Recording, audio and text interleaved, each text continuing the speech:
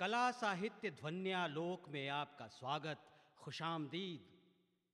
एक ऐसा लोक जो आपको सैर करवाएगा साहित्य की समस्त विधाओं की। प्रभावशाली नाटक, रोचक कहानियां, मनमोहक गद्य, दिल में उतरती कविताएं, रिपोर्टाज, यात्रा प्रसंग, प्रसिद्ध महाकाव्य और भी बहुत कुछ जो आपकी साहित्य श्रवण की प्यास बुझाएगा।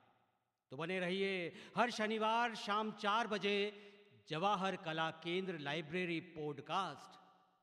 हमारी आवाज आपका इंतजार कर रही है।